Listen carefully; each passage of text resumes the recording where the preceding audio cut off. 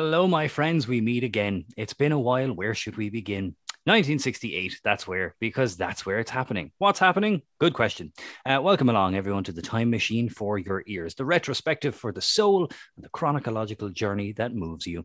To join me, as ever, a man who doesn't shop at Jenny's shoes, who wouldn't lower himself to go see a woman, and who's not afraid of nudie Charlie High. It's Simon Chadwick. How's things? Hey, Kieran, how are you getting on? Sure, not too bad, not too bad. And as always, we are joined on our wonderful audio road trip by a special guest. And this week, Simon, we've got quite the introduction for him. So go ahead and tell us who we got. Yes, so this guest describes himself, Kieran, as a documentary filmmaker, musician, singer, award-winning writer and film festival winner, ex-soap opera storyline writer for RG, ex-sitcom creator, ex-stand-up, current Facebook quizmaster, president of Stubvid Media, but mostly recently he's been on the dole. It's Steve Stubbs. Hey, Steve. Thank you very much, Kieran and Simon. That's a wonderful introduction. I couldn't have written it any better myself. Yeah, that pretty much covers everything so far. And yeah, it's been fun. It's been a fun life so far. But thanks very much for being on your podcast. It's actually a wonderful concept. Reeling in I'm a big fan of puns. So that's a pretty good pun. reeling in your ears. In your ears. Or their ears. Your ears, yeah. Your ears, yes. Yeah. Very good. It's the best thing we've got going for us. Steve. Yeah. well, you know what? The concept and the whole thing actually kind of came to me like a eureka moment. But the first words out of my mouth when I thought about it in my head were the words "reeling in your ears." And I was having dinner with my wife and kids, and I literally put my fork down and looked up from my plate and went, "Reeling in your ears." And my wife just went, "What?" Yeah. And I was like, "Okay, I gotta backtrack here. But yeah, well, I'm glad you enjoyed the concept. Many people do too. We seem to be gathering quite the audience. If you are listening to the sound of our voices and you wish to follow up and keep up with the segments and all the general merriment, you can follow us on Twitter at RIYE Podcast and also on Facebook. You don't really have to do much with Facebook; just search for us and we will pop up there. So with all the hot dogging and grandstanding out of the way, we are ready to fly. So with this episode, of course, 1968, we're getting towards the end of the 60s. We are slowly moving out of the genre of black and white TV. And to kick us off, we are over to Balliers first, as a resident describes her joy at living in her new accommodation in Ballymun. As the last block is laid on the apartment buildings, we get a shot of a man in an overcoat and a suit who clearly has no idea how to use a trowel. It looks like he's trying to scrape the last bit of spaghetti back onto his plate with the thing. Yeah. It's a very it might be the first instance on this show of politicians, getting their photo up and doing things they clearly cannot do. I think his name escapes me, but this guy is definitely a minister.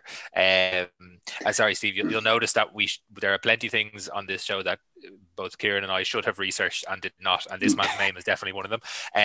But he's kind of wiping. It's almost like he's got shit on his shoe and he's like wiped the shoe and now he's wiping it away, just kind of like it's he doesn't want to be in Ballymun, let's put it that way. Yeah, I think back then there literally was a minister for shit wiping. Ireland was in quite a sorry state, shall we say, back then. The things were not quite going as economically swimmingly as they were later on during our time, because actually that's all falling apart again. But you know what I mean? Ireland was kind of struggling by like a kind of a guy just with a trowel, a bit of cement on the end, and it was just about getting by. Basically, I think was how my parents described it back in the 60s. Yeah, they didn't realize how poor they were. But they kind of were. Well, if the work rate of the minister in question was matched by the actual builders, you can see why Ireland was in the shits, like economically. Yeah, that's why it's been taking so long for this apartment block to go up. It's literally been like a slow process because they couldn't find a guy who knew how to work a trowel.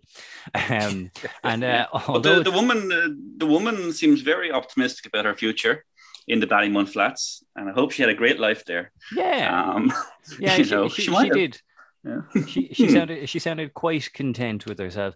And although it's a new little town, Ballymun is sorely lacking in amenities, as two women talk about how they still have to go into towns or the butchers, the chemist. One lady is wearing a very, I don't know if you, so I mean, you're actually the one who kind of points out the fashion and the uniqueness of this style with the fetching ganzis and the jaunty hats. But this lady is wearing a very fetching cap, but it looks like a Ruski hat with a chin strap. Yeah, it looks like a Giant Gonzalez beard. If anyone remembers the 90s wrestler, yes. Giant Gonzalez, he had a chin beard, and this is what this looks like. It's uncanny. It's, you know what, it's bold. She's a modern woman in the 60s. She lives in a new town. She's gonna be on the TV. She's gotta go to town to get her chemist shop and her butchers, her meat and the butchers. So I mean, rather to be dressed in the finery, and she's gone for it. And you know, maybe we had Fawcett Circus in a previous episode, and maybe she was auditioning for Bearded Lady. Could be. That's what it looks like. But you know, fair play to her. Yeah, I'm glad we're talking about the hats, because that was quite striking. If anyone watches the episode, which they should be doing while listening to this podcast, it's on YouTube. It's on YouTube as far as I can tell. That episode, it is. It's like she kind of has adapted. Like, you know, the way sometimes haute couture fashion kind of, you know, is really extreme and like almost unwearable. Then it trickles its way down into the mainstream a couple of years later. You know, kind of toned down version. So it's kind of like she went for the kind of, you know, what are they called? The Horse Guards Parade. Those guys over in Buckingham Palace. Oh, the gigantic black Victoria hat. Yeah. It's like she kind of based her look on that, but kind of downsized it to an acceptable rate. You know, because those hats are almost unwearable. The ones that lads wear in the army. So it looks good. Fair play to her. She's individual. You know, very individualistic look. Yeah. And the thing about Ballymun Flats is. There was some slight. The Ballymun Flats, I think they began building them, I think, in the 50s rather than the 60s. It took a long time to build them, obviously, based on kind of a brutalist Eastern European kind of style of building, where everyone would just kind of live happily in these kind of cities in the sky, you know. But unfortunately, there were some infrastructural errors made by the planners, insofar as they had no shops or supermarkets. Really. And that's kind of what those ladies are referring to. That is true. They, you know, for a long time, there was very little infrastructure. It did obviously get better as time went on. You know. Yeah. And they definitely had to kind of go far afield for a while. And, you know, the Ballymun of the day, you know, back in the day with that little old lady saying how grateful she is for her flat, didn't kind of turn out, you know, that way towards the end. And, you know, they were of course eventually knocked. And after that, speaking of Buckingham Palace, we go to London with everybody's favorite four-piece, The Beatles, as Yellow Submarine has its premiere. The film is met with mixed reactions, as John Lennon is seen sitting next to the little girl from The Ring. Oh no, never mind, it's Yoko Ono. Yeah, I think there was mixed reactions because there was different levels of the drugs that the audience were on were different levels of strength. That's definitely mixed reactions, you know. A few dodgy acid tabs, I think, here and there, because the Yellow Submarine is famously pretty much just an acid trip, the entire thing, you know. That's where the Beatles were at that point. That was kind of their golden era of acid taking. Only lasted a few months, actually. They weren't hardcore acid heads to Beatles, despite what people think. Yellow Submarine, and famously, that's not their voices in the film. Really? No, it's not. Actors. They brought in actors to do their voices. I'm not sure why, but it does sound like them. I've never actually I haven't actually seen the film Yellow Submarine, but I guess it's I'll cartoon. Keep it's mad. A wacky cartoon. This is the completion of the metamorphosis of the Beatles that we've seen over the course of the series, Kieran, because they're replete now, far from the mop-headed suit-wearing band of only probably 63, like 5 years before. But now they've got the long hair, you know, the kind of frilly, and although it's black and white, you can tell probably quite colourful suits. Paul McCartney is eating an apple in the cinema. I mean, it's anarchy. Like, it's just, you know, it's chaos, Billy. Chaos, and as Steve says, you know, acid galore for a couple of months. So they're very different from the young lads who were messing around with what was his name, Cliff or Dodd, Ken Dodd, about Cliff and Earth and all these earthy names. In the episode in '63. So it just goes to show how quickly they found themselves. And became the Beatles. It's remarkable. I mean, the '60s didn't really begin. This is a subject I could go on about because it's one of my things. But basically, the '60s didn't really begin until about '64. Up until then, up until '63, it kind of looked like the '50s. In fashion and hairstyles. But from '64 to '69, literally, it's like a renaissance at warp speed. Like the Renaissance took about 50 to 100 years to play out in Italy and so on, but it all happened in pretty much 6 years in the '60s here in around the world, which is incredible. Thanks to the invention of acid. That helped a bit, all right. Yeah, that certainly did. And up next, we get a shot of Jackie Kennedy as she gets remarried. I'd say the widow's pension was drying up, in fairness. She marries shipping tycoon Aristotle Onassis. Every time I hear tycoon for anything, I just think Monopoly. Well, what? Okay, yeah, okay. I think of him. I remember. Yeah, Aristotle Onassis. Obviously, she famously married him after poor JFK. Little short guy, extremely extraordinarily rich. Short, about 5'4", I think he is. And but I remember as a kid, for some reason, I was into the Kennedys thing when I was a kid, reading about the Kennedys. I remember just thinking she got married to a shipping magnate. A gigantic magnet stuck to a ship.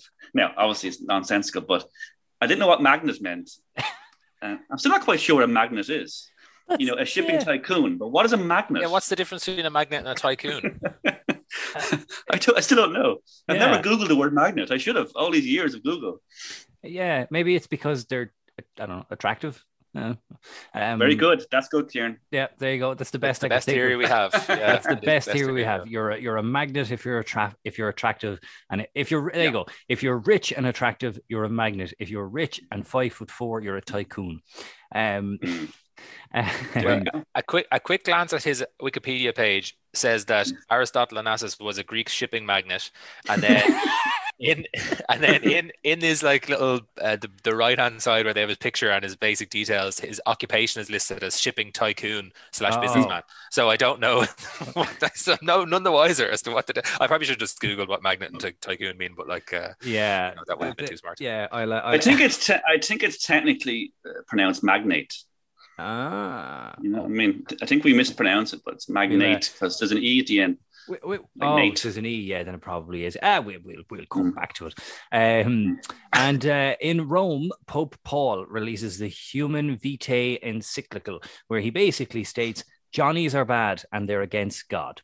So you shouldn't be using contraception at all, which is a stance that they've had for quite a while. And Cardinal William Conway states that what the Pope has said is authentic and binding. The genuine article stating it's not really up for debate. You don't want what you want what we tell you to want, sort of thing.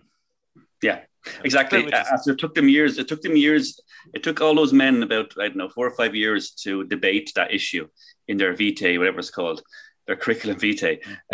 So it took a room full of middle-aged men 4 or 5 years to figure out what God wanted. Yeah, isn't that kind of weird? Celibate man. They could have asked him. I mean, I thought the Pope can speak directly to God. That's one of his main features. The Pope can speak directly to God. Seriously, that's one of his superpowers. That is one of his superpowers. All right. So why did he pick the phone up and ask him? I don't get it. There you go. Yeah. It's funny how they always come back to it. It's like they kind of stick in a new thing every so often that they're suddenly against, and it's like, okay, let's have a read even where it says in the Bible that Joe Rex is bad. Well, obviously I'm a little bit older than you guys. Well, I don't know how old Simon is, but I'm presuming I am. I remember I come from the era when condoms were still illegal. Would you believe? I remember when the first condom machines were put into nightclubs in '94. Would you believe? '94, maybe '93. Before then, you would not see them anywhere. Almost impossible to get. So incredible. The mid '90s. Yeah, we're certainly a bit behind the times here in terms of But that all comes from that particular pronunciation in '68. Well, there you Because go. Ireland took it seriously. The rest of the world didn't really take it seriously. Ireland took it seriously. Yeah, we were too afraid. We were too afraid to move sideways and buy Johnnies. And while we're stuck in seemingly the dark ages, America, however, is starting to get up there because we're back for the space race next. And it's been a while. It's been a while. It has, as the Americans celebrate a successful space mission. Apollo 8 orbits the moon in December. The gentlemen who went up were Frank Borman, James Lovell, and William Anders. And they're the ones who took the now famous photo, Earthrise, you know, the one where the photo from the moon of like the Earth as it kind of rising. Yeah, that's where that came from. So now you know. You mean the one Stanley Kubrick took? Stanley Kubrick? Yeah, because Stanley Kubrick faked the moon landings. Oh, well. Did you not know that, no? No. Well, now I know. You know, yeah. They tell us that when they come back to Earth, that the successful sort of spacecraft, they always land in the ocean, safe landing. But I wonder, did they ever check to see if somebody's out fishing?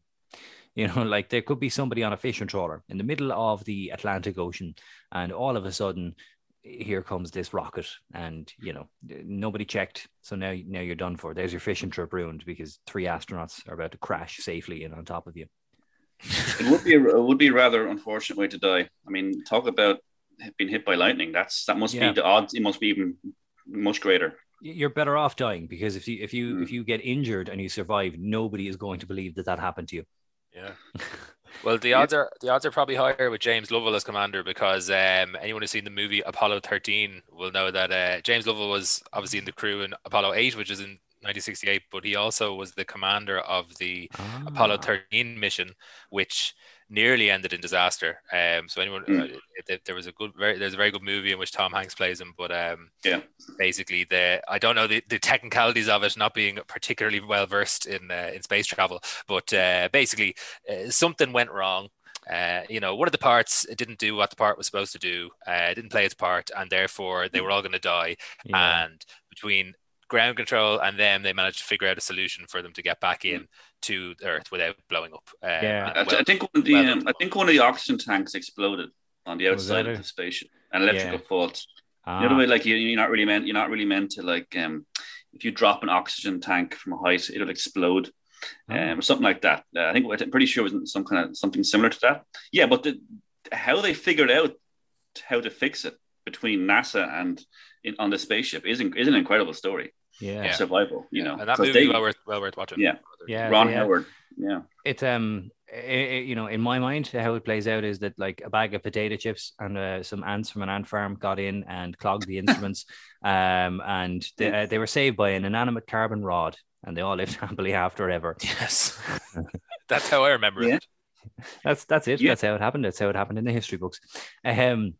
And in keeping with history books, one of the greatest footballers of all time, Man United becomes the first English team to win a European Cup this year, winning 4-1 over Benfica. And we get a lovely shot of Irishman Georgie Best putting one in the back of the net. Without a doubt, like, the style of football has certainly moved on in the last 50 years, but without a doubt, George Best has to be up there as a contender, as one of the greatest of all time, has he not? Yeah, 100%. He was the first proper superstar of British football, anyway. Because he had everything. I mean, he was as you said, the style of play is different, as in it's slower and a bit messier, but the skill levels are still pretty good.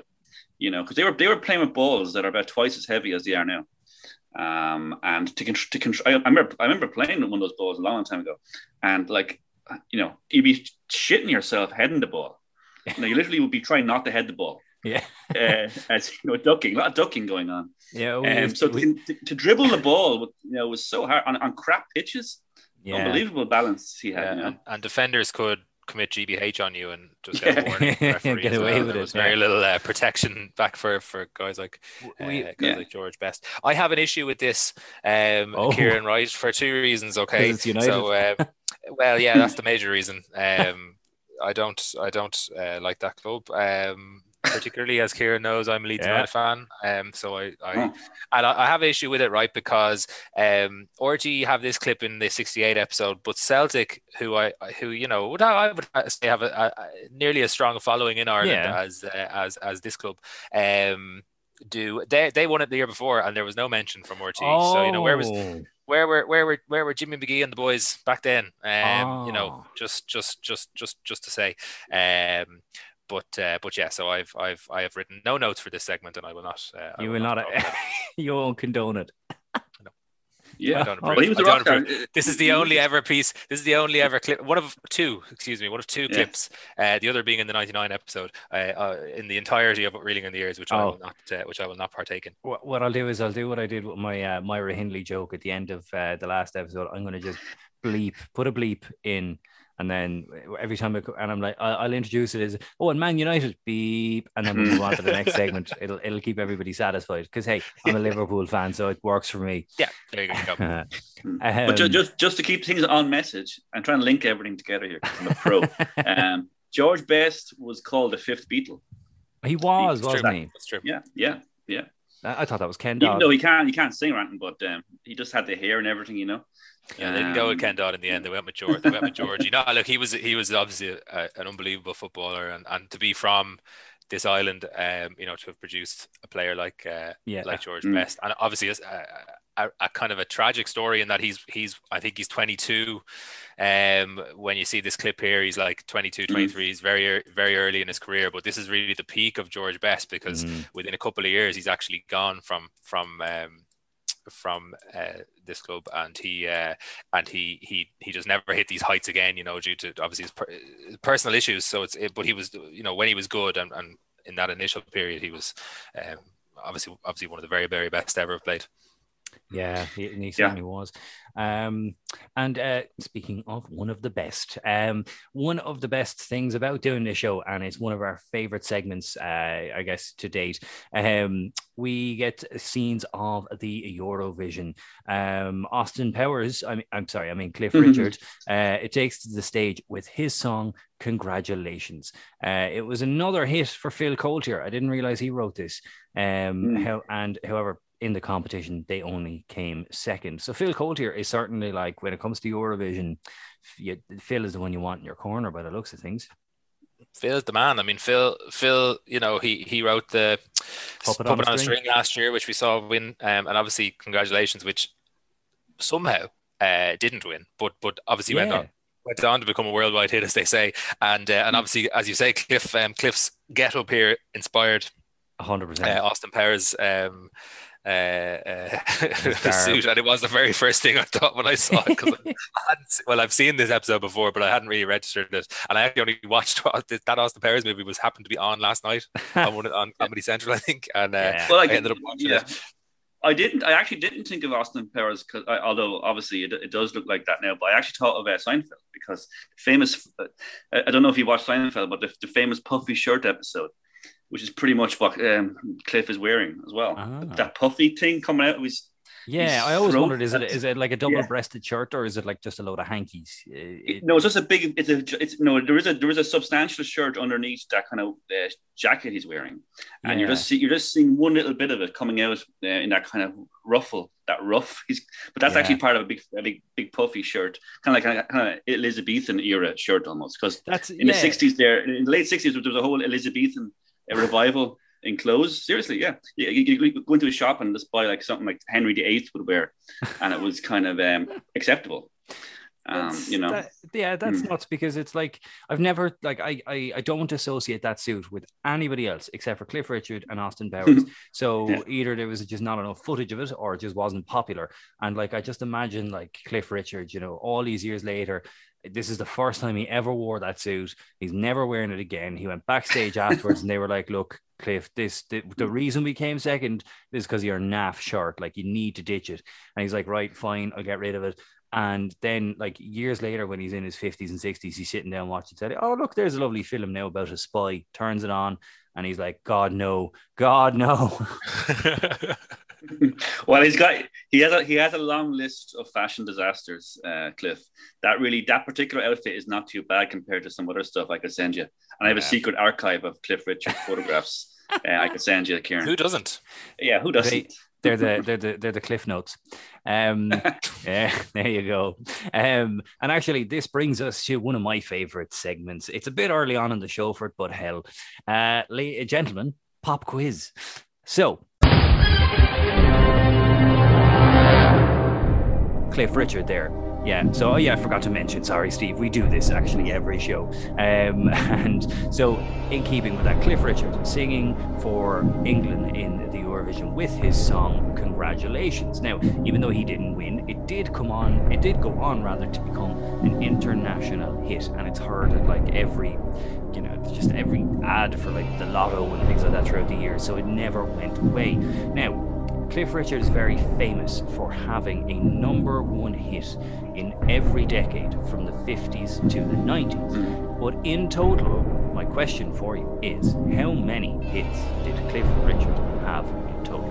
So I'm going to start with Simon. Simon, what do you reckon? How many hits did Cliff Richard have? When you say hits, so is it number one hits? Number one, this... sorry, number one. Okay. How many times did he reach number one in the UK charts? Okay, so I mean, it's a long career. Still going. You know,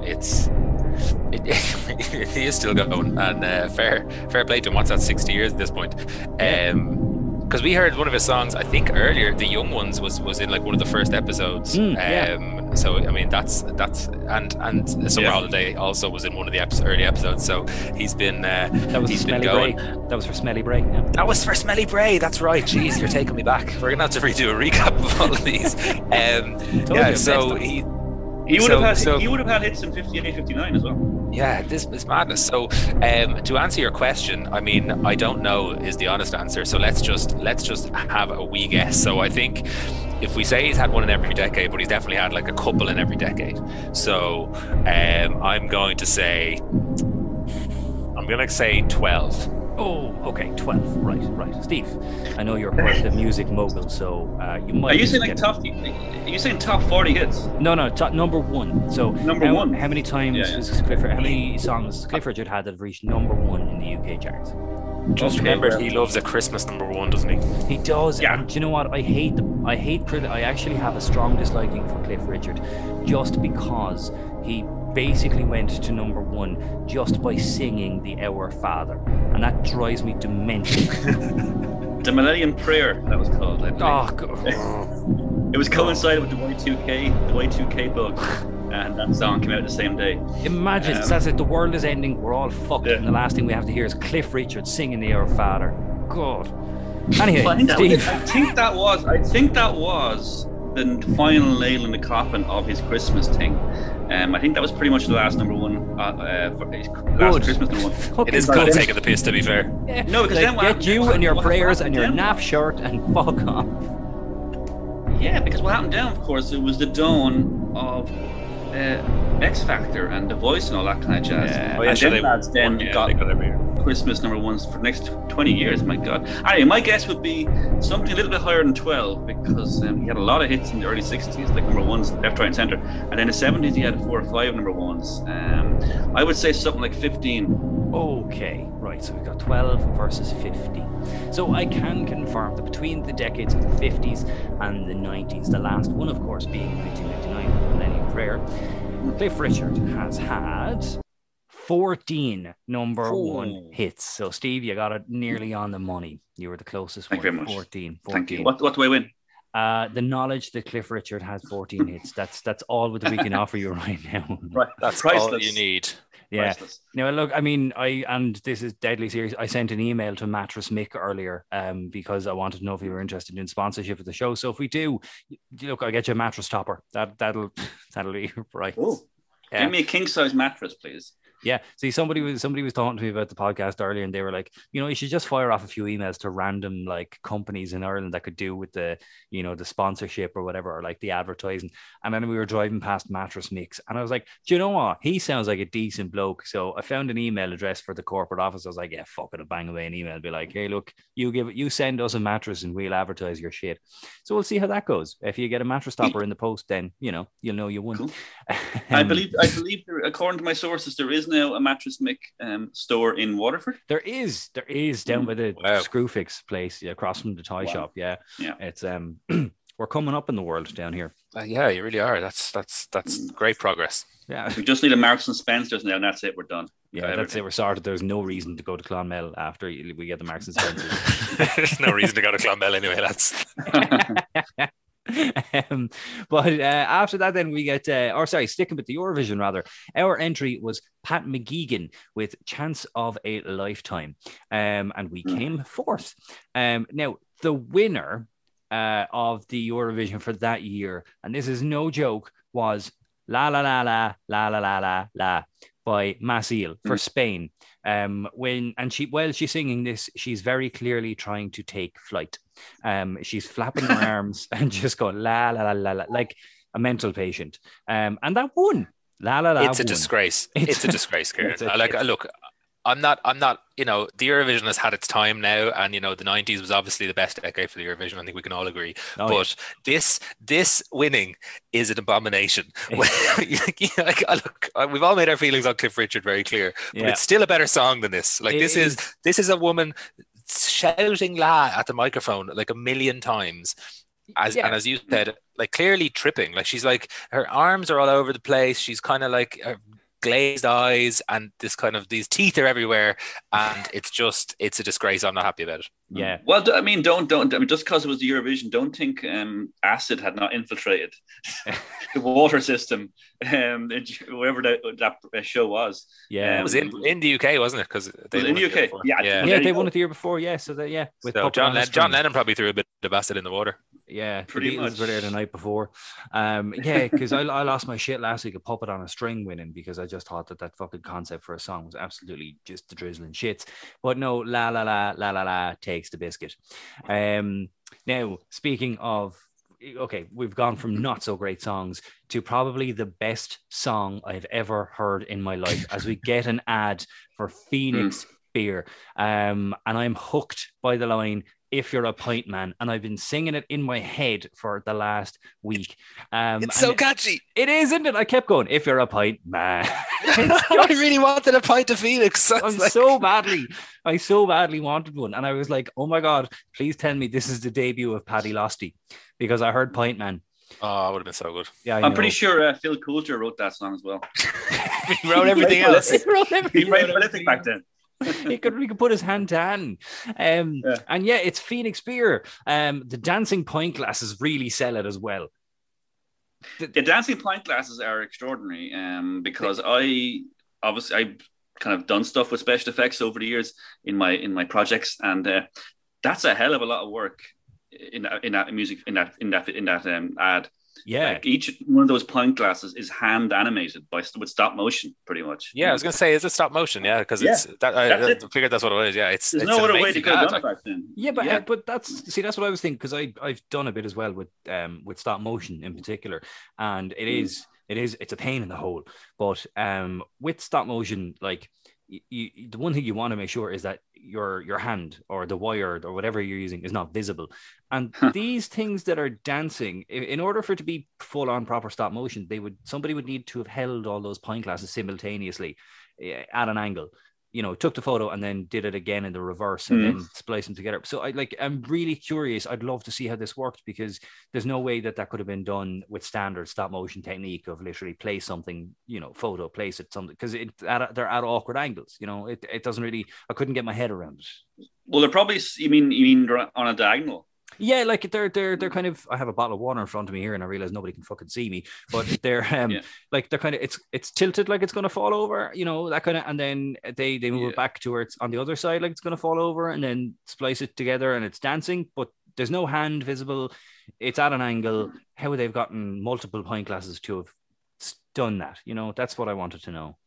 I think it's done with a combination of invisible, like a fishing line. Fishing line. Yeah, you can't really see fishing line. That was probably shot on 35mm or 16mm film. 16mm film is a little bit. It doesn't quite show up the detail you need to see fishing line, because a lot of that is when you watch like any stop motion, like Wallace and Gromit and stuff. Yeah, and they'll be jumping up in the air and flying and stuff, and you can't, obviously. So there has to be something holding them in place. Yeah. But there's all kinds of little tricks the tricks of the trade, But I'm intrigued by I've never heard of Phoenix beer. Steve, you live in Waterford. It was brewed in Waterford. No, never in my life have I heard of that. Yeah, I did. I've heard of it. I've heard of it for years. But they took it off the market after all those hillbillies went blind.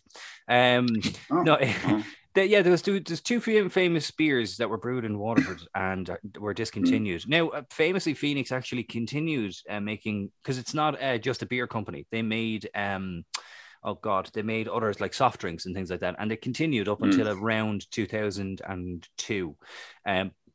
And actually making Phoenix beer until 2002, and the other one was Hoffman's. And I remember Hoffman's, all right. Yeah, Hoffman's was taken off the market because people actually went blind, because it had such a high lead count. Lead, yeah. There was rarely good. Yeah, that explained a lot, because I pretty much started drinking on Hoffman's. Well, there you go. Yeah, no, now you know. Yeah, well, now I know. Now you know why everything tastes like a pencil. I'm an X. Why do so many X's after my careers? That's all blackouts. Exactly. Can't concentrate on anything. And up next, we get a shot of Martin Luther King as he puts on quite the speech. One that would make Muhammad Ali jealous. As he says, "My eyes have seen the glory of the Lord." But unfortunately, early morning, or April 4th, a shot rings out in the Memphis sky. That line, of course, would be from Pride by U2, but it is in direct reference to the assassination of Martin Luther King. And this would, of course, be obviously the last we see of him as he is assassinated on the 4th of April. Over 150,000 people attend his funeral, as women are seeing uncontrollably. Now, this scene, as sad as it is, I mean, we could spend hours talking about the death and the life of Martin Luther King. It's a well-documented, I mean, he's got a national holiday named after him in the States, but it plays into kind of the next scene. Now, they really did not pick the best song for this, because it was Nights in White Satin, which just the connotations and the imagery that conjures up just doesn't go down well after you've just seen Martin Luther King's assassination. But Bobby Kennedy is seen shaking hands with mourners, and he claims that whites and blacks need to work together to move forward as he carries on his brother's legacy. Hours after securing the Democratic primary election in California, he's assassinated, carrying on his brother's legacy. Sorry. It's true, but like what I always found odd or like mad about Bobby Kennedy being shot as well is like after JFK, did no one think that maybe better security was the way to go? Like, this, like we saw it in the episode in 63, like, somebody takes a shot at Kennedy, obviously shoots him in the head, or did they, but like, he had his brains blown out one way or the other. And then, the assassin or alleged assassin or the patsy, depending on your beliefs, who was arrested for it, he got shot by a guy who literally ran up to him and shot him as he was being transported by police. And then a couple of years later, like, you've got Bobby Kennedy just out and about. I think it says there hours after the Democratic convention, like just he's just going about his business or whatever, and somebody comes up and shoots him, and it's like, this is why you have such security around like American. No, he was shot in the convention center or the hotel. I think it was. Yeah, he was shot in the ballroom. He had just come off stage and was making his way through the throng of people. Yeah, and the kitchen porter, what's his name, Saran was the name of the assassin. He was working as a kitchen porter in the hotel. Oh, one of those big gigantic hotel convention places, And so he just merrily made his way from the kitchen with his little gun and walked right up to him and shot him. Yeah. I mean, there was security around Bobby, but there's not much you can do when you're in a throng of people. Well, and a person like anybody who was in the hotel that day had been cleared. You know, that's why. So the kitchen porters had been checked out, but I mean, he was hiding the gun. You know. I mean, first of all, the guy named Saran, you know, he's got 2 first names there. I'd be checking his background. I mean, that story is fascinating. The whole Saran story is fascinating because he's retracted his confession numerous times and claims he doesn't remember anything. He was hypnotized by the CIA, all kinds of stuff.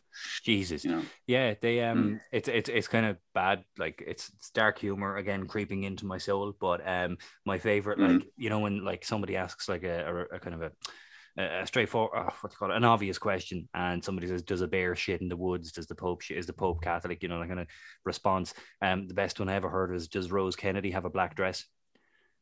Oh wow! Yeah. Does she have just the one black dress? Yeah, there you go. But somebody said it to me before, and I was like, "What?" And then it kind of clicked with me. Yeah. But we go across the world now to the now defunct Czechoslovakia.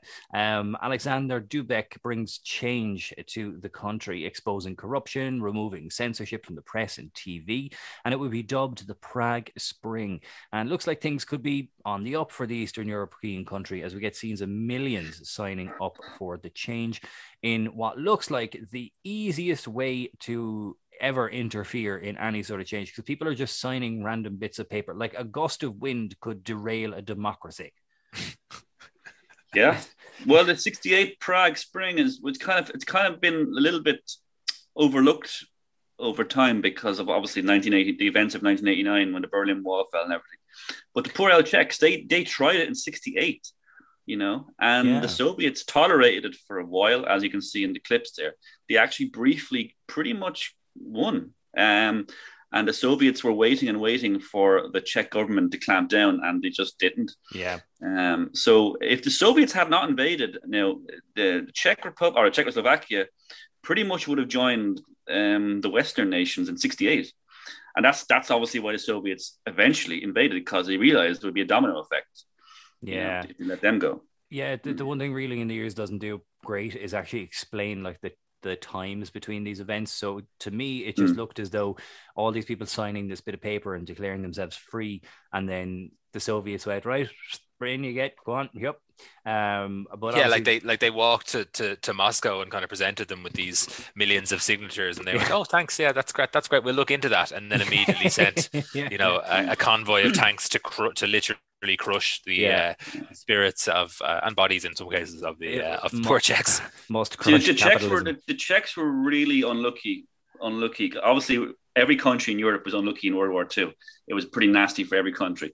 But when obviously the way that the line was drawn down Europe, you know, in 45 was pretty much where the Soviet armies finished and where the American armies finished, and they just drew a line, right? So there was a big rush for Czechoslovakia between the Americans and the Russians to see who could get it. But as far as I know, the Americans actually got into Prague first. But because of a very convoluted negotiation process, they actually handed it back to the Soviets. So it kind of should have been in the West all along. And that resentment in the Czech people never went away, you know. And Austria, believe it or not, Austria was almost in the Soviet sphere. They could have ended up behind the Iron Curtain in Austria, in lovely little liberal Austria. Very, very close they came to it. The Soviet Union, Stalin really wanted Vienna, but eventually Americans said, no, please, you're not having Vienna. You know? Just ask nicely. Yeah. But that's this is also the year back home, I suppose. This is also the year of the Viscount disaster. No, not a shortage of minty flavored biscuits, but a flight from Cork to London crashes. By the way, Viscount biscuits are gorgeous. A flight from Cork to London crashes into the Irish Sea, leading to the death of 61 people. Now, I didn't know this until I saw this. It's tradition, apparently, that when a flight crashes, they discontinue the flight number of that plane. But if you go from Cork to London now, you're still on the same flight number. You're on flight number 712. So there you go. They just kept it. If you're flying from Cork to London, it's 712. Yeah, flight number 712. Oh, I thought every flight has a unique number. No? Well, when I looked it up, it said that that this was the first case of after a crash, the flight number continuing. Yeah. Now I know some flights do have like it could be like 64 whatever, but I guess maybe it's just the number of the flight path as opposed to the flight itself, possibly. I don't know, I must look into it again. And over in across the world, and geez, we really are bouncing across the world in this episode. Over in Biafra, now known as Nigeria, a part of Nigeria. It's complicated. Hundreds of thousands die as a result of famine and war, and the opposition leader appeals for help from Britain and the US to bring peace to the country, basically saying, well, one of these lads needs to step in. It's like the first national, I suppose, international scenery of like shit's getting really bad in Africa. It was one of the first times we got, because there was obviously a big famine because the war went on so long, and the Nigerian government blockaded basically Biafra, which is quite a large, about the size of Ireland, basically a small province in Nigeria. They basically blockaded the entire province and eventually led to famine. And those images were seen for the first time in the West. We'd never seen starving children, well, apart from obviously the Holocaust 20 years earlier. But we hadn't quite seen those scenes that we've all now become totally familiar with over the last 40, 50 years. Exactly. It's again just like Vietnam. It's that vista of people really, these conflicts being piped now into people's homes, people who own TVs obviously at the time, but like, more and more people are now seeing the world for what it is in terms of these kind of conflicts. That's why these archive clips are so important as well, to kind of show you the history of how people woke up to see these kind of things and how that may have accelerated the protests and that kind of thing. Absolutely. I mean, I'm glad you asked me to be on the show for 1968, because 68 is probably the most eventful year of the 60s, maybe the entire century, apart from 1950 onwards. It's probably the most eventful year because so many things were happening. Like, society was completely transforming, from fashion to music to politics. The feminist movement was rising up. Even the Biafra incident, that kind of fueled the kind of need for the West to reform, as in, how can we allow millions to starve? In 1968, we're sending men to the moon, for billions of dollars. It makes no sense. So the whole idea of capitalism was being challenged on a massive scale, and it still is. Wow. But in 68, people really thought, I mean, it really was close. In Paris, we'll want to Paris in a bit. Like, we were almost on the tipping point of major revolutions in the Western capitalist countries. Yeah, absolutely. And speaking of capitalist countries, watch out, Olympic Games. A gigantic Brendan O'Reilly is towering over you. Over the this giant Brendan O'Reilly will enslave us all. Over to Mexico for the Olympic Games, as it's described as headlines and heartache. The games were held at an altitude of 7,000 feet, which would play a big part, of course, in the oxygen intakes. The higher up you go, the thinner the air. However, it doesn't stop Britain storming through with a gold and a bronze in the 400 men's hurdles. There's not really not much to comment on the Olympics itself. Nothing really major happening around it. However, we also see some innovation this year as Dick Fosbury brings his now coined Fosbury flop to the high jump. Before, the tactic was like to run at it like you're just trying to hop a wall and go, because you just see shots of lads just like, right, fuck it. It's mad that was the way they all did it. And then like this guy just comes along and goes, lads, you've never just thought of jumping like back first. And I guess, people probably looked at him and goes, because that's fucking insane. Like, you're going to break your neck. But like, he's like, well, there's a mattress on the other side. It's grand. Yeah. And, there you go. And he like, now they all do it. So you want to find an innovator. There's one in you wouldn't try to like, you literally wouldn't try to hop a wall like that. You know what I mean? You'd absolutely fucking brain yourself on the ground. Yeah. I mean, it's amazing. That's one thing I learned from watching this episode. I did not know about the Fosbury flip, and how that it changed everything. I wonder for how many years afterwards did other jumpers hold on to the old style? How long did it go on for? I doubt they all changed overnight. Yeah, that's a good one. But I'd love to see more innovation in the Olympics. Like, what if some guy comes along for like the hurdles and is like, hey, Instead of fucking going over, why don't I just go under? Yeah. It's like army crawling underneath. Army crawling underneath. Yeah, while you're all banging your bollocks like off these roadblocks, I'm just gonna, or do you know what? I'm just gonna go around. That'll make for or like if or just do the high jump on stilts. Yeah, you just fall off the stilts, or the pogo sticks. The guy doing the pole vault, he just rests it up against the bar and climbs up it. I mean, why not? Or like the 10,000 meters, you just decide to start. Why bother? Yeah, like, why bother to sit down and have a bag of crisps? Like 10,000 meters, you want us to run around like hamsters in a wheel? Yeah, fuck that. Yeah. And we also get a shot of Bob Beamon as he breaks the world record for the long jump. So he jumps a staggering 29 feet, 2.5 inches. So for reference, because I literally had to Google things that are 29 feet, because I was like, okay, that's like a lot of me.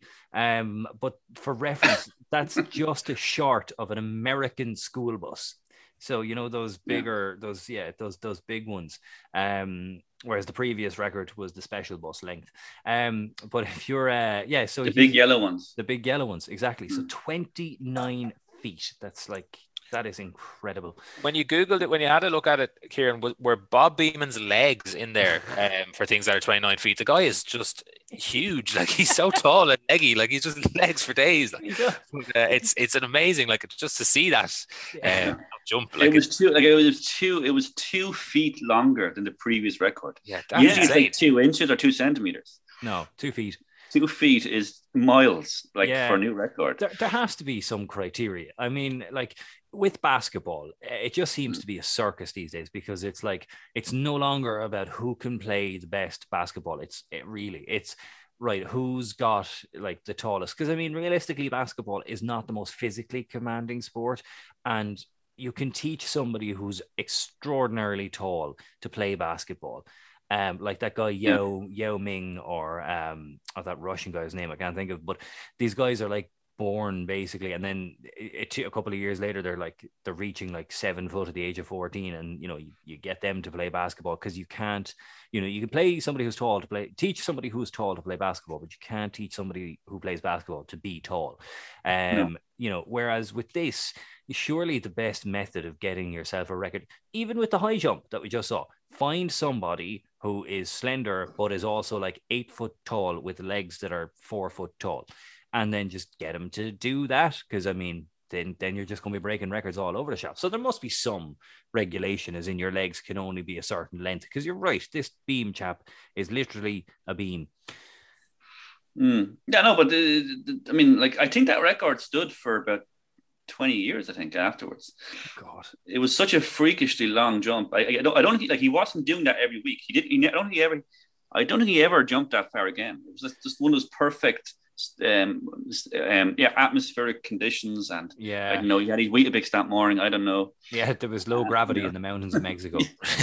He had the zero gravity cheat in. Well, he's already 7,000 feet up, so he just, you know, he jumped a bit higher and managed to get out of the Earth's atmosphere for a while and just get this was actually on the side of the mountain. This was downhill. Yeah. He jumped 29 feet downhill. He shattered his ankles. And after winning silver and gold in the men's 200 meters, Tommy Smith and John Carlos give the Black Power salute and are immediately suspended from the Olympic team for their political statement. And I'm right in saying as well, I think I copped it in the clip, they're wearing black gloves. Yeah, they are. So they're like the gloves, I think, of the Black Panthers. Yeah, I thought that. What you'll notice there, right, is they each had a pair, but they're actually wearing. I think Tommy Smith is wearing one on his right hand, and John Carlos is wearing one on the left. And the reason is that one of them, I can't remember which one, it might have been John Carlos, forgot his gloves, left them back in the hotel or back at the Olympic Village. So they were like getting on the podium and being like, shit, I forgot my gloves. Like, what are we going to do? And Peter Norman, who's the Australian guy who came second and is standing in the front of these three as they stand up for the for the anthems, suggested, why don't you wear the left one on your left hand? And, you know, because you're going to give the salutes. That's why they're giving salutes with opposite hands. But that makes so the guy, what did you say, he's Australian? Yeah, the guy who came second, who's at the front of the. I've always wanted. That's good. That's interesting because I've seen that. I've seen that clip a million times, but I've always wondered what's the white guy thinking? Exactly what's happening there?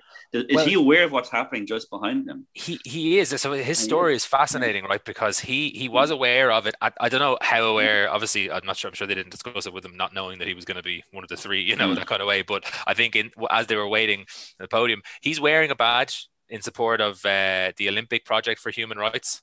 So that's on his. They're all actually wearing it. You can see it on their lapels there, in the clip, and they told him, I think, as they were waiting, and they asked him, did he believe in the cause? And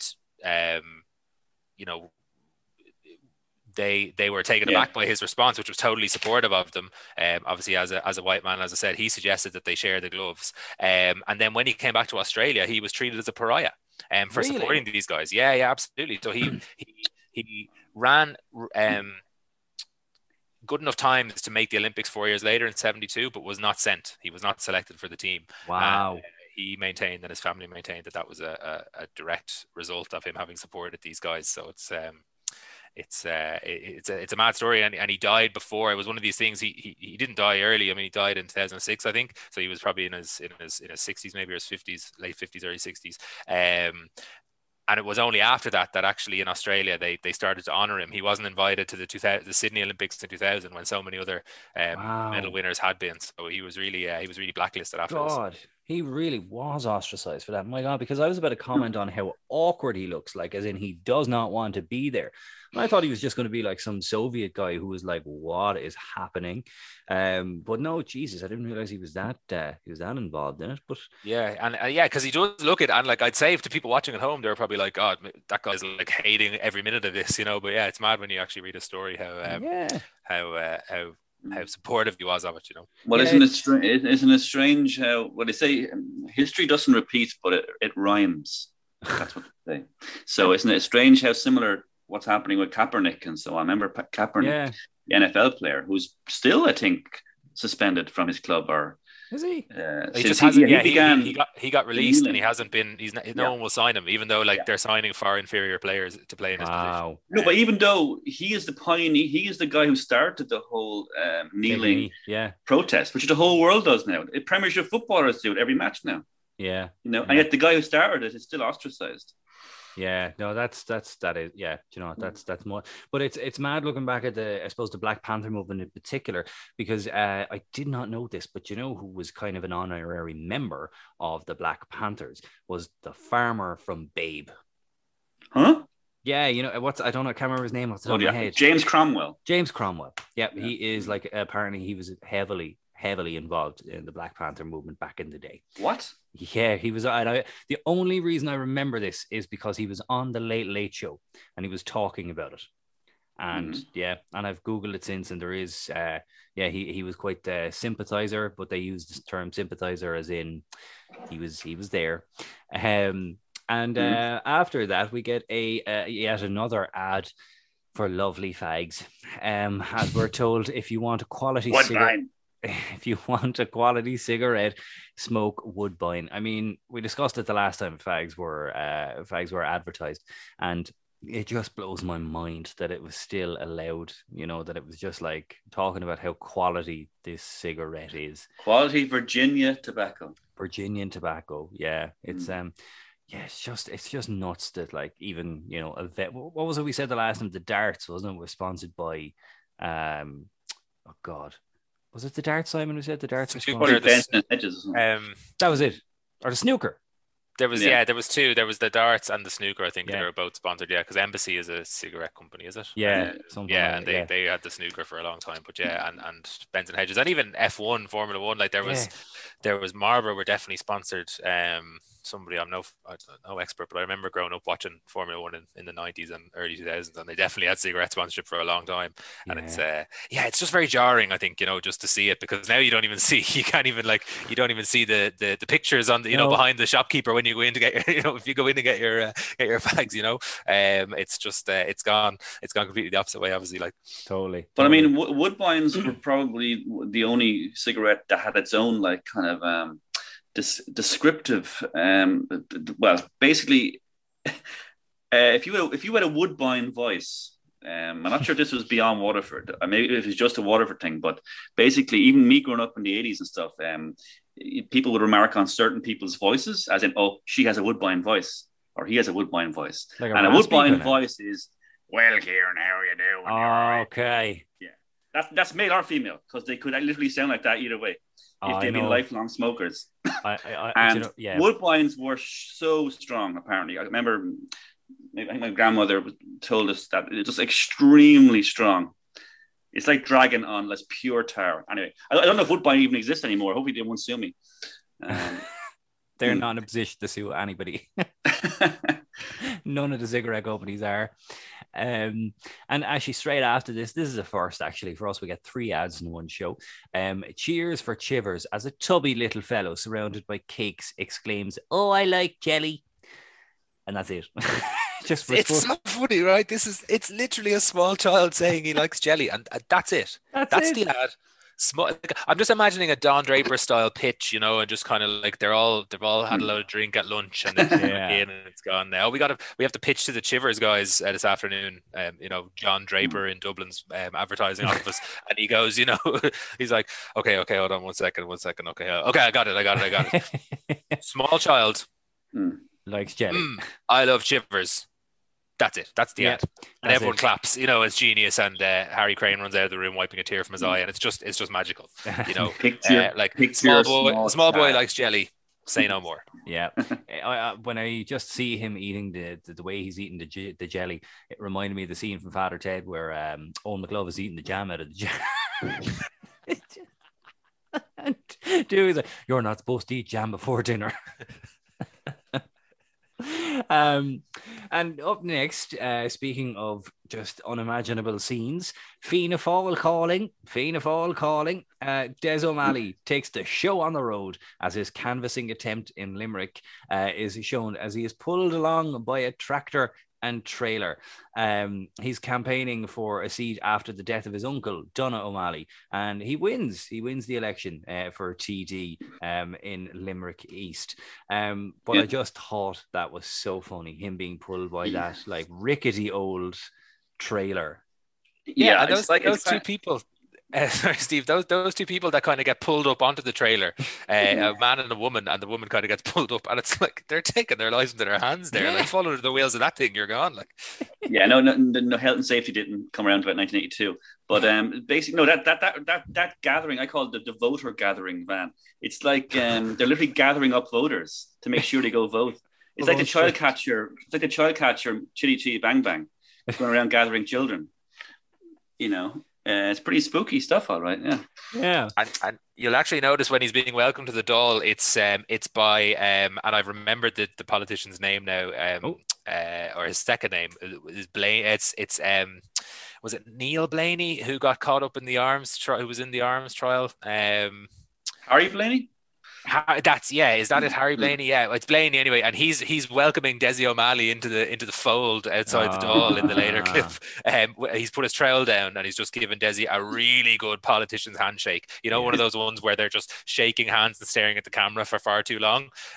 He's given him one of those, so he's obviously stopped his building work for the day to welcome Desi to Dublin. Then he just hands an AK-47. Yeah, Desi definitely went away going, "What the fuck is on my hands? Oh, it's just a bit of grout. You'll be all right."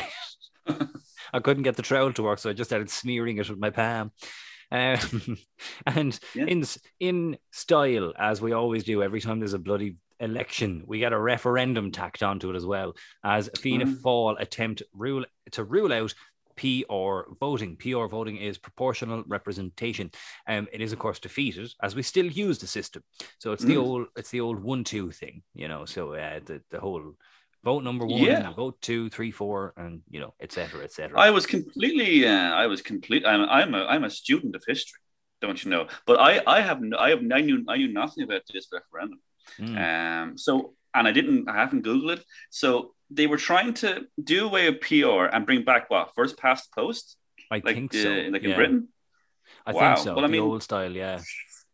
That's very tricky to do in Ireland because it'll just be Fianna Fáil in government forever, probably. Well, that's true. However, I think. Yeah, that probably was. But if you think about it, if that was the case and it was first past the post, if we still use that method, we'd have a Sinn Féin government right now. Probably, maybe. I don't know. Did they get the highest percentage? Oh, yeah, they did. Yeah, they did. I think they did. Yeah. They had a lot of first party. Yeah, they had. I mean, they had a lot of. I suppose they were the first TDs elected in a lot of constituencies. So and then they have enough. Oh yeah. But either way, anyway, yeah, we would certainly have. They would have an even stronger hand, Oh, they would totally, but I mean, I don't know how well it would have ended because while the rest of the country's Sinn Féin politicians were gleefully accepting, our one here shat the bed by proclaiming up the Ra at his own celebration party. He did. Yeah, it was the one thing he shouldn't have done. Just don't push the button, Dougal. Don't push the red button. David, just don't say up the Ra. Just don't say it. It was at that moment he knew he fucked up. And up next, Down versus Kerry in the football. Derry win 212 to 113. And in the hurling, Tip versus Wexford. And Wexford win, surprisingly. They sure do. And it makes up for that soccer match we had to sit through earlier in the episode. It does. Here to see my beloved Wexford hurlers win. There's only been 2 in the Reeling in the Years era, this being the first one. So it's cool. Have they won recently? It's a brilliant day. There's this, and then 96, and then that's it. Yeah, there hasn't been one since 96. No, they bet the bollocks out of Tipperary. To be fair, it was 5-18 to 3-12, so they kind of ran away with it towards the end. But at least you get one in the modern era. Yeah, it's a sad indictment of Waterford hurling that even in all of the Reeling in the Years episodes, you have not won one. Well, I thought we won in 63, no? No, we won in 47 and 59, was it? 59, 58? Yeah, just before Reeling in the Years, one of the late 50s. Just before, yeah. And I think... I'm thinking... My brain is obviously malfunctioning. I was thinking of the Great Blizzard of 63, which has nothing to do with hurling. But there was a really nasty beast from the east in 63. There was. We covered that, yeah. And I don't know why that's linking with the Waterford hurling team. The summer sport of hurling, but look. Apocalyptic, yeah. Is it? Your pages on your notes stuck together. So, that's Wexford finally winning one, and we will see them again in 30 years' time. 28. Sorry, 28, yeah. Yes. And up next, Tolka Row is apparently ending. When did it begin? And where the fuck was all this when I started producing this show? I could have done with this material after 4 years, apparently. So they had been running this whole time and nobody said nothing. The urban soap opera comes to an end. And apparently it's like a precursor to Fair City, if you will. Fair City's granddad. Yeah, where the worst thing in the world apparently is moving to Coventry. That's what I got from it. Anyway. Yeah, fair. And of the 3 people on this podcast, I think I'm the only one who's written for Fair City. Wow. Which is how everything's connected. I don't know. Simon might have written. I've not written yet for Fair City. No, it's on my list. It's on my to-do list. Kieran, have you written for Fair City? No. I can imagine Simon sending in a script, and they're looking like, Simon, this is great and all, but every page is just Wexford winning the or a blizzard. Just Paul Brennan going into McCoy's and just being like, did you see Wexford won the All-Ireland the 5th time this year? Yeah. And when Wexford aren't on screen, people should be asking, when are Wexford playing? I don't really know much about Tolka Row, but no, I didn't. I didn't really know much about it at all. I think it said it was coming to the end of its 4 years. Yeah, it's not long for a soap 4 years. Opera. Yeah, I think it's probably the first soap or produced. I would have thought. Well, I was quite impressed by the clip. The clip was quite intense. It was like kitchen sink realism, like bleak BBC dramas in the 60s. So maybe that's what it was like. Maybe it was just too grim. Even grimmer than Fair City is brilliant, of course, but maybe grimmer as EastEnders. But does it? I wonder, actually, out of curiosity. So if this is its 4th year and it's 1968, that means it started in 1964. So does that outdate Coronation Street? No, actually, it doesn't. Coronation Street was 1960. No. 1960. God damn it. I liked how the scene end. There's not that many soap operas nowadays that end with a zoom into a Holy Mary statue. That's what they're missing in Coronation Street. Cut to Holy Mary statue. Steve, if you write a future Fair City episode, I think it should end with that. They won't. They will not be They will not be calling me again. Believe me, and for fact. Okay, fair enough. I kept trying to push my sick. I kept trying to push my. I have like I have a drawer full of sitcom ideas. And I just kept trying to pile those ideas into Fair City, and they're like, Stephen, it's not a sitcom, and just please take your check and leave. So that's what kind of happened. Yeah. We're probably not legally contracted to discuss any further details without signing a release disclosure. Yeah, exactly. Just in case Billy Mean comes back from the dead and is at my door. So up next we get Enoch Powell, and continuing the theme of ridiculous names that pop up once an episode, he gives us a rousing speech saying we must be mad, literally mad. And he had me with his fine articulation. And then things got very Farage very quickly. The UK Conservative talks about how letting in immigrants is like heaping up our own funeral party. You what? Like, I didn't really catch what he meant there, but basically something, I'm a racist.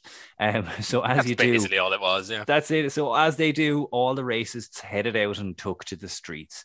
Like, that's yeah. He took Enoch. You know, Enoch is still to this day, he is worshipped by a lot of the people on the right in certain parts of the right wing movements in England and so on. They see him as a prophet for what he was saying back then. But the Enoch's main beef was that all these, because the British Commonwealth had about 30 or 40 countries in it, and the empire had pretty much collapsed. But the Commonwealth, it continued, and one aspect of being in the Commonwealth is that you could go to England if you wanted to. You could go back, move back to the mother country as such, even though it wasn't their mother. And Enoch was very upset over that. He's like, we have spent the last 300 years taking what we want from these countries, and they have the audacity to now come back to our country looking for a better life. Yeah, that really perturbed him.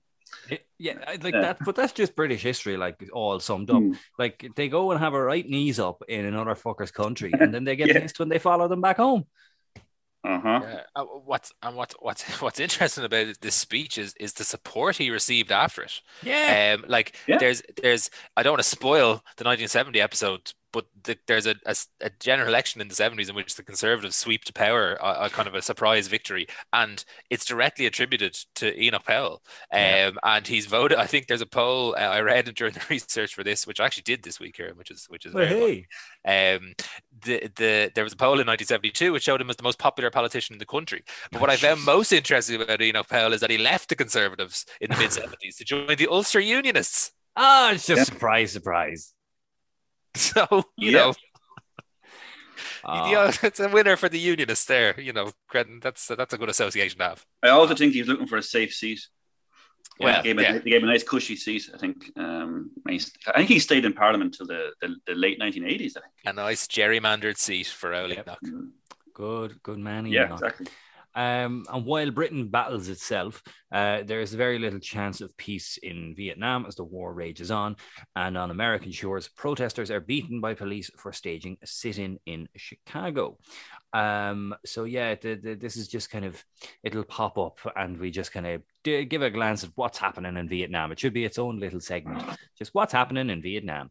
There's not really much to say other than the protests efforts are really ramping up as we get scenes of people burning their draft cards, staging a sit-in.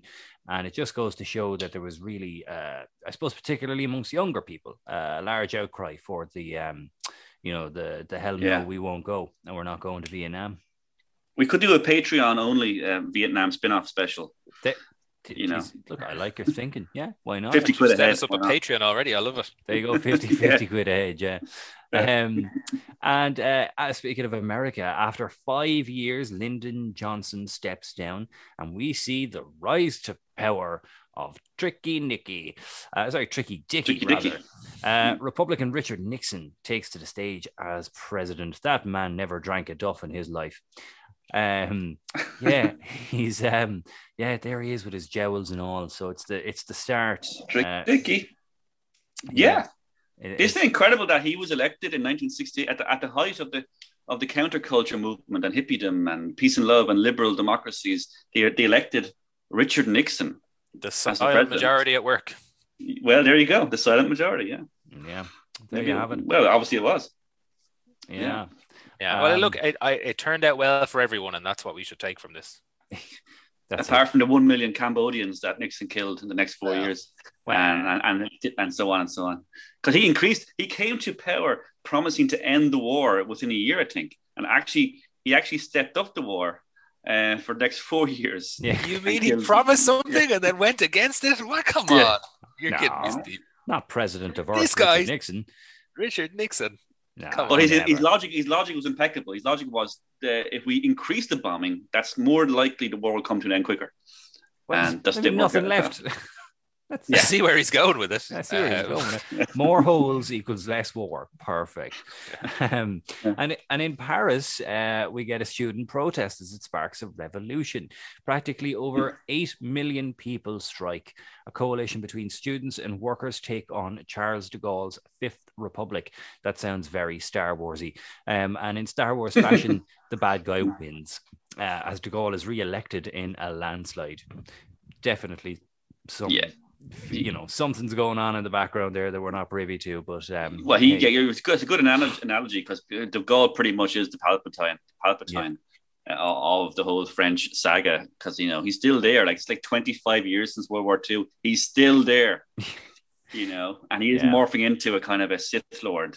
Like, he's unrecognizable from when de Gaulle in World War II. Yeah. He really is. The only thing I know him really for is the fact that his baggage handlers at his airport continuously go on strike.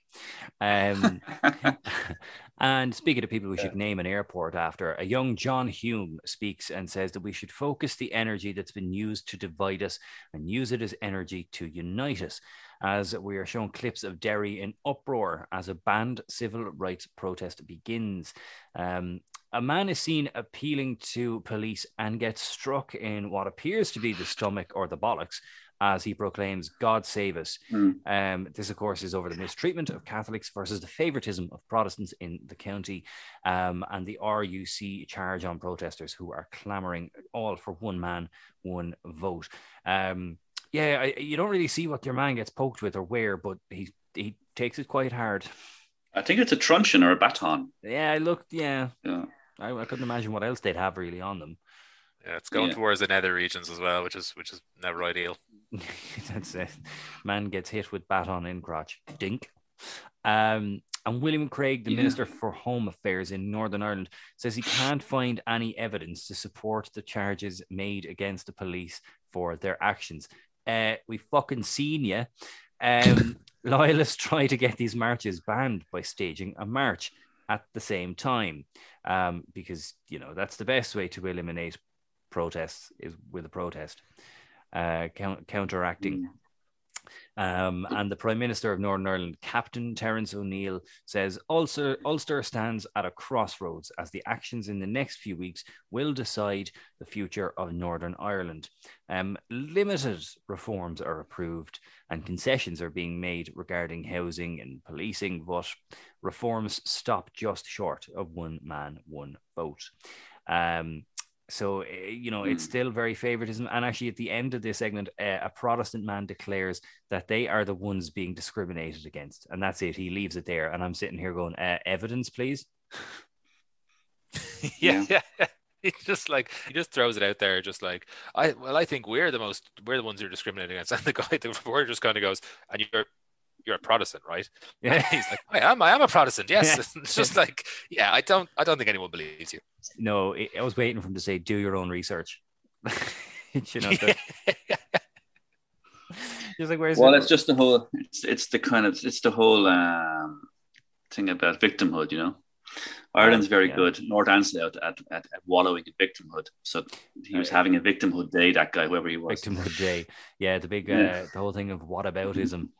And Big E. But it is kind of sad. What's sad about those images from '68 is how innocent it all was, because in one sense, because obviously the Catholics were still keeping things peaceful at that moment. The IRA hadn't really emerged in '68. They were there, but they hadn't really started violence as such. So, and John Hume, it's interesting to see John Hume, who I think is one of Ireland's greatest heroes. Absolutely.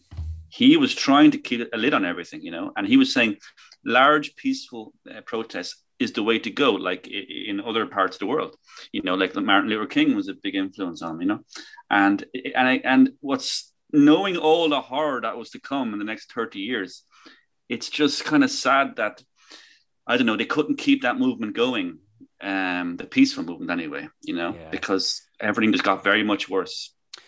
Yeah, and even though John Hume stayed around through it all, he did.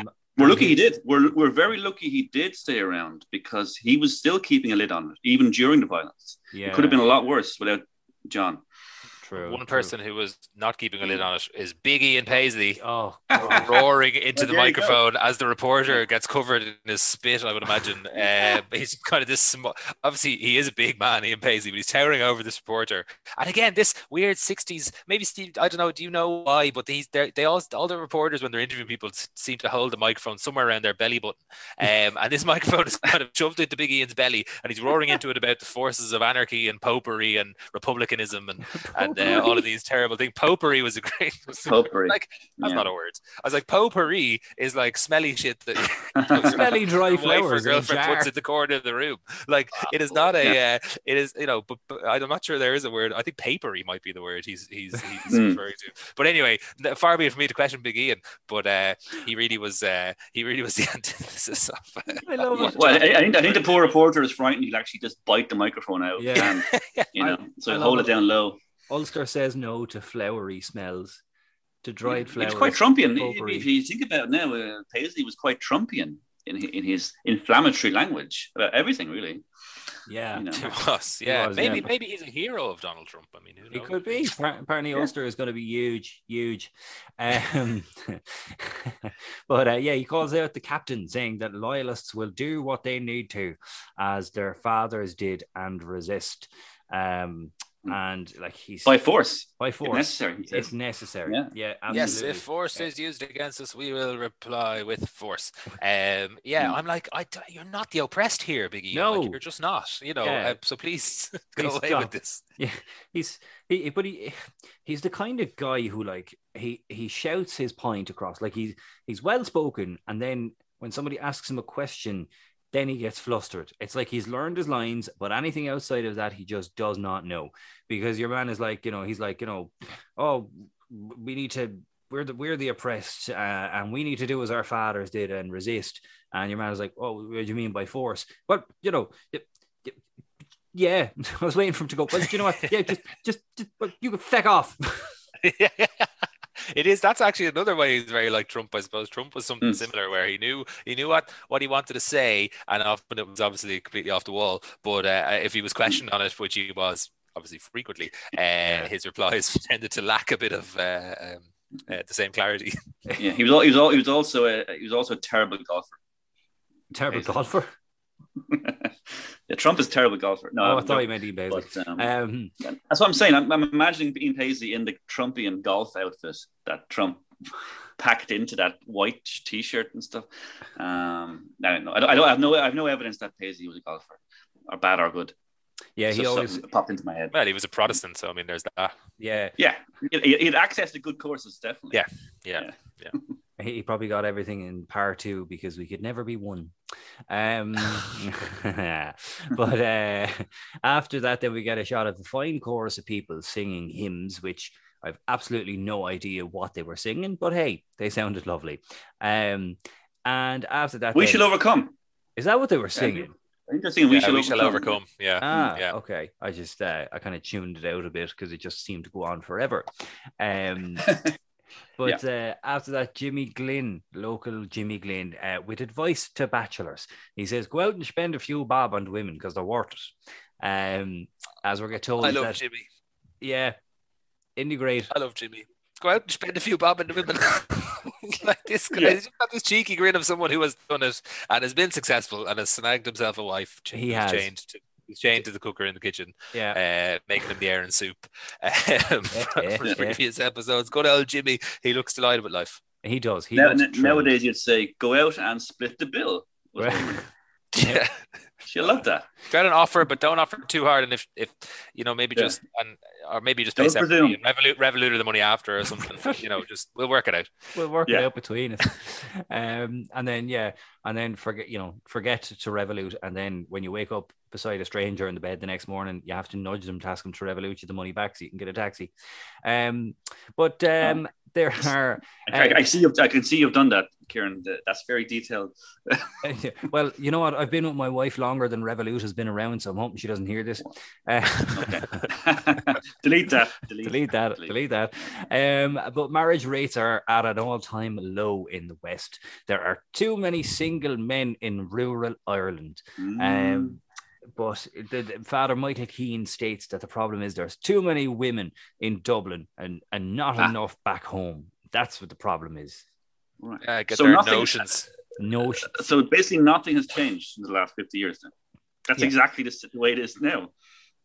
Pretty much, yeah. And I mean, what woman wouldn't want to live in an isolated rural farmhouse, cleaning up after her husband, with a good chance that there's no running water based on previous episodes that we've seen.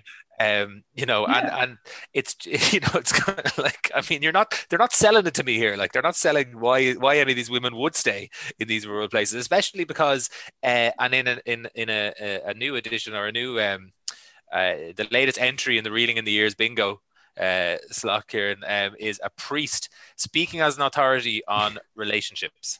I think they have absolutely no experience of, or shouldn't have any experience of, but speaking as an absolute authority, and like just kind of sitting there, Lord of all, he surveys Father Michael Keane as he opines that these women should be staying in the West. And that there's not enough women, and I would imagine he thinks it's the women's fault. It has to Of course.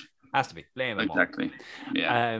But what they should have done was gone to Lisdoonvarna, as we're back for a second week in Lisdoonvarna. A man states that he's come for the crack and to meet a few girls. But the way he phrases it, he's not very well spoken, because he says, I sure have come for the crack and meet a few girls. I like dancing. That seems so random. I was waiting. He was like that little kid in the viral video from years ago. I like turtles. He was right in there. Just, I like dancing. Okay. Yeah, he's clearly, it's back to this trend we've seen in these early episodes of Reeling in the Years of people just not being comfortable with being vox popped, and just still not being comfortable with the camera shoved in their face in the 60s. And it's like he panicked. He's like, I don't know what to say. And he just said, I like dancing. And it was just kind of like, it's kind of like the poor guy. So yeah, and just had to throw it in there. Like, it's like he's written on his hand, the points to get across. He's like, crack, meet a few women, like dancing. Make them feel comfortable. What's the Father Dougal list? Make them feel comfortable. I can't remember now.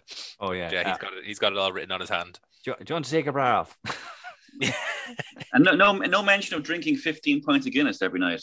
Yeah, he doesn't use that unless that's the crack bit. I don't know. Unless that could be encompassed in the euphemism crack. of. Yeah, that's like he's probably a raging alcoholic. Sure, he's a bit of crack. But his 15 pints crack unlocked. His problem is he's come on the wrong year, because last year we got a shot of Lisdoonvarna at a very forward woman who was like, oh, sure, I'm here to see what's going on and to meet all the men. Whereas this fella was like, I like dancing. He's like, go ahead and dance with him. Put the two of you together. There you go. Happy days. So every episode of Reeling in the Years has a Lisdoonvarna part. It seems to in the late 60s anyway. They must have had a Lisdoonvarna like I don't know, the equivalent of prime time, like, investigation into Lisdoonvarna. A couple of years in a row, because there's a lot of archive footage of it. Well, wait till you get the Christy Moore years. I mean, surely it's going to be him singing with clips of Lisdoonvarna Festival. Well, he pops up a few times. He does. He does. We're getting to that stage, all right. And in our last segment, John B. Keane practically addresses it as a national crisis, the fact that they're not getting married and there's too many women. And because, I mean, if all else fails, send in the priest. If that fails, send in John B. Keane. He's like, this was the same about the emigration a couple of years ago. He's a real downer, John B. Keane. He is shit crack. Like, he definitely got nothing out of Lisdoonvarna. And he's down in Listowel. That's where he's based, in Listowel, I believe, where his pub is now. Well, he had a pub then as well. His son runs the pub now. Yeah, he didn't even go to Lisdoonvarna. Yeah. He got lost and went to Listowel. He wouldn't have been a single man. He would have been a married man then, I think. Well, I'm not quite sure he's getting upset over the whole thing. He's probably so down about things because he's fucking married. I'm really Did he write the play? Did he write the play The Matchmaker? Which might be loosely based on Lisdoonvarna. It could be. Maybe that's the connection, yeah. Maybe that's where they got him to I could be wrong though. Yeah, let's just, you know what, in this show, Steve, we're just going to say you're right because no one's going to research no one's going to research I'm trying to remember I'm trying to remember my junior cert English studies here a long time ago. I'd like to think of it as opposed to RTE executives going, right, we've got a segment on Lisdoonvarna and someone saying, hey, John B. Keane's got a play kind of based around Lisdoonvarna, get him to speak. I reject that narrative and substitute it with my own reality that they went in a rush to the canteen in RTE and said, hey, we've got this segment on Lisdoonvarna, but like Gay Byrne's busy, so we don't have anybody to speak about it. Is there anyone here who's free and can speak about how horrible this is? And John B. Keane at the back goes, me. I'm terribly depressing.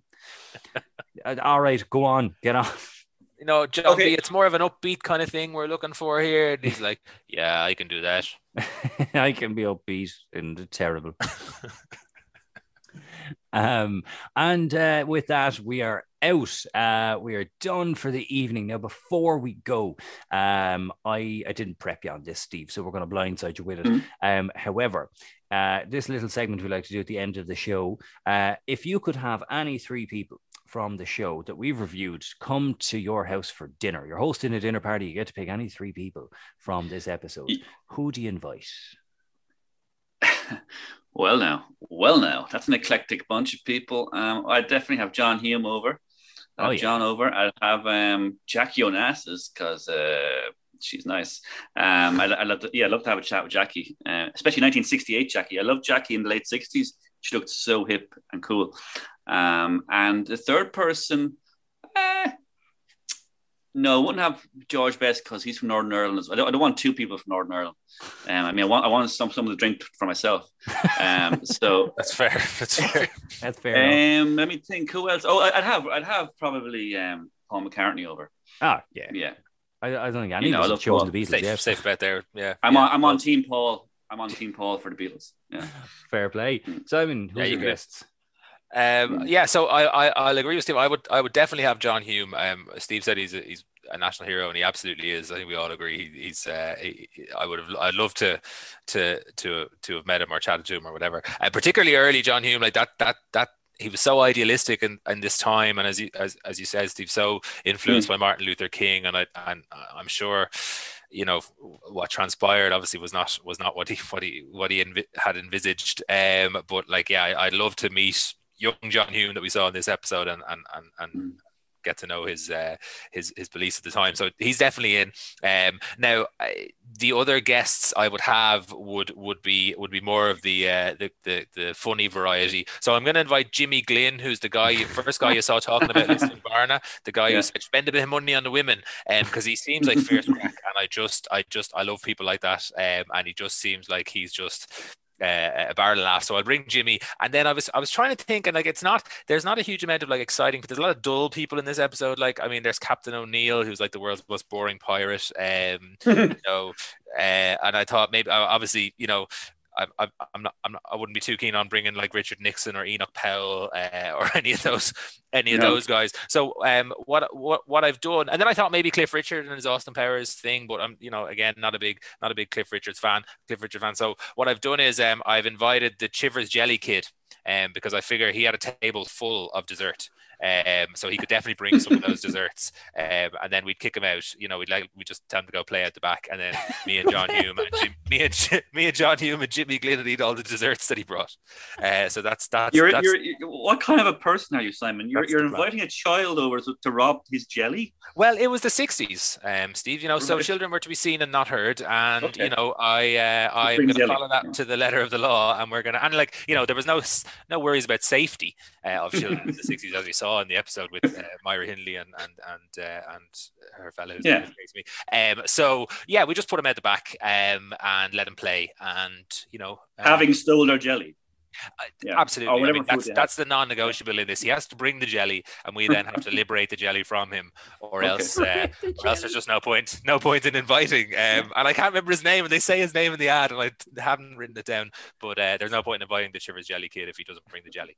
Little Timmy is his name. Little Timmy. Little Tim. Tubby Timmy, we'll go with him. So we're inviting him, but he's not allowed to eat any of the food. Well, we might give him like a spoon of jelly or something. I don't know. We'll give him. Maybe we'll just give him a Woodbine and send him out. Smoking a fag out the back. No, I love your logic, and I have to say I've also put down Tubby from Shivers, just because I just want to see how much Jilly the fat little shit can eat. I've also gone. You're going for the force feeding him. I've got to go for the force feeding. That's the opposite end of my dinner party. Okay, at least he'll get fed. That's good. At least he'll get fed, yeah, and he's not just out the back in the shivering cold, like smoking a Woodbine, going, I'd like to come in now. And a Phoenix beer. Yeah, I'd actually invite Des O'Malley just for a spin on the Fianna Fáil mobile. I think that'd be fierce crack driving around the neighbourhood. And then I'd pick Dancing Man from Lisdoon Barna, just because he seems like he'd be good crack, just dancing around the place. I'd imagine that he would interrupt every conversation with "I like dancing." Kind of like Rick Tamlin from Anchorman. He's so like Brick. He is actually just. I love desk. I love lamp. But that'd be my dinner guest. And speaking of a table for three, with that being said, we are at the end of our tour of 1968. So, gentlemen, I have had quite the evening now discussing 1968. I really hope that you have enjoyed yourselves. Now, so what I will say is we will be back next week, and I want to say a very special thank you to Mr. Simon Chadwick for being my co-host for this evening. So thank you as always, Simon. And to our very special guest this evening, we will certainly have you back in the future, if you will allow. Stephen, have you enjoyed yourself as a guest on our show? I really enjoyed it. Yeah, had a lot of fun, and I've learned quite a lot as well. See, there we go. That's the thing. That's the thing that a lot of people. That's education. What we are. That's what we are. We should really be under the educational section in the podcast, apps and stuff, as well as hopefully comedy. Yeah, there we go. Yeah, that's what I'm going to put it in as now, because every time I upload it asked me to put a tag on it. So I'll definitely put it down as education, because a lot of people have commented saying I feel like I've learned something, and that's what we're here to do. And you listening out there in the world, if you feel like you want to learn something, or you just want to follow us without getting a restraining order, why don't you head on over to Twitter, follow us on @RYE podcast, and also on Facebook, and be sure to listen in every Friday at 8 p.m. as a new episode will drop wherever you find your podcasty goodness. So with that being said, from myself, Kieran Walsh, from Simon, and from our guest Steve, we bid you adieu, and as always, keep on reeling. If you're a fighting man, come in for a Phoenix. There's a Phoenix here for you. If your home is grim, coffee or black, whenever you need an uplift, there's a Phoenix on the left. If you fancy a real kind of flavor to restore your strength and youth, from head to tail, my Phoenix must be satisfied you.